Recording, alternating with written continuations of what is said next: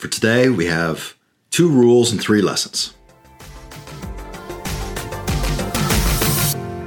And before I start into this one, I want to give you a little bit of context and understand kind of the arc of my career, which took me a long time to kind of figure out what the pattern was here and to understand it. But there has been an attraction in my own being to participating in large-scale systemic shifts in the economy or politics or government or global affairs.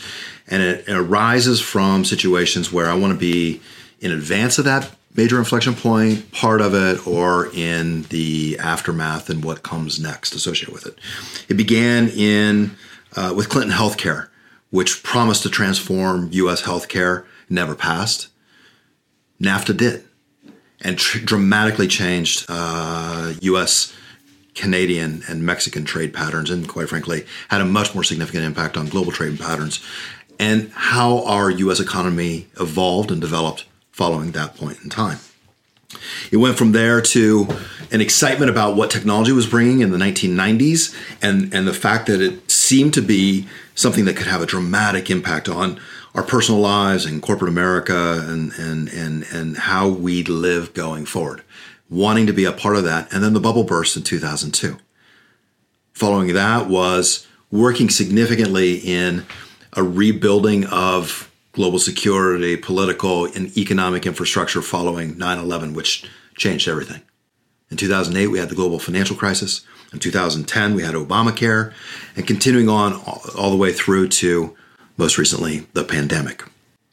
There is something which happens in the wake of that, regardless of how remote we feel we are from these global events that are going on, these macro changes, and how out of control we are in shaping how they develop, they will impact you as a decision maker, as a CEO, as a leader of a government agency, a charity, a foundation, whatever that venture might be, it will have an impact. And here's the 2 rules. When the situational context shifts, all the rules change, A. B, you will be forced to make decisions willingly or unwillingly as a result of these changes upon you. There's some things that we can do about this. But before I get there, before I talk about the 3 lessons that I wanted to share, I wanted to talk about 2024 and what we see. There is the opportunity for, obviously, major, significant systemic shifts over the course of the next year. We are currently sitting at continued high interest rates. That is having an effect on housing prices are down, car prices are down, personal spending or consumer spending has just started to weaken associated with it. It's going to affect a whole host of industries associated with the U.S. economy. Second of all, personal debt is high ever since the pandemic, maybe perhaps before, but it has increased. And as the interest rates stay high or the economy starts to slow a bit in 2024, you're going to see individuals that are highly leveraged, that families that go under strain, maybe even default. Corporate debt levels are significant as well, which is, a favorite technique of private equity when they come in and buy businesses is that they layer on additional debt. So any of the corporations that have significant leverage, they're going to need to see doors that start to close. Your options dwindle when you're under leverage, and that'll get exposed in 2024, potentially. Government debt is high. Yields on government bonds are at an all-time high just because of a lack of confidence associated with the underlying securities. It has increased exponentially over the last decade, the levels of government debt. At some point, there will be a falling out associated with that. We have government spending, which is a major cog in our economy, continuously bumps up against the threat of shutdown, in part led by a chaotic and dysfunctional Congress. 2024, we're going to add an additional layer to it, which is a presidential election, which is also always chaotic and emotional and fractured. We have active wars on 2 different fronts. There's a global hotspot in the South China Sea. These sorts of events affect fuel prices, trade patterns, the value of the dollar, how power is allocated amongst the players, creating the opportunity for emerging powers to take a seat at the table and shift power away from the long-established players. There will be a lot of shifting ground as that takes place. There is an opportunity in each one of those that I guarantee affects your business. So what are the 3 lessons? Here's the 3 lessons.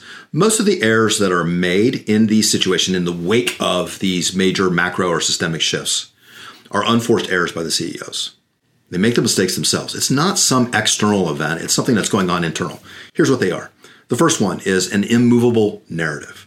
I've seen it happen time and time again, where a CEO or a decision maker has been successful with a particular logic or rationale, a set of decision-making norms that they abide by, and they're unwilling to change those. Even as the assumptions are all changing, that narrative is locked in and creates the blinders so that they can't adjust. The second one is when you don't understand what the battle or what the prize is or the trophy or what the battlefield will look like on the other side of the inflection point, what you tend to do is pick small known battles that are right before you. So what is happening in that context, why that's an error, an unforced error oftentimes, is that the changing circumstances, when all the rules are changing, you're not utilizing it to change your strategies, your intelligence gathering, the logic within your organization, the capabilities within your organization, the levels of domain expertise, and so forth, to adapt to the battlefield or the war that'll be fought on the other side. But instead, you're winning small battles, but will lose the longer-term war. The third unforced error is emotional tinder. Every CEO I know would say that they make their decisions based on the facts as they know them, sound rationales, hard logic. There's a dispassion to it. At least they attempt to be. But they're all human beings, and emotional influences their decision-making quite substantially.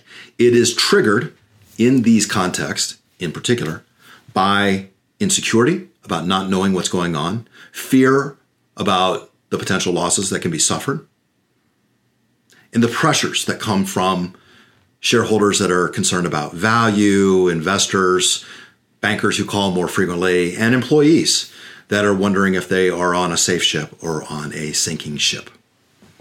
Those are our three lessons. Those are the three unforced errors that oftentimes happen because a CEO or a decision maker is not prepared for what comes next. There is an antidote to this.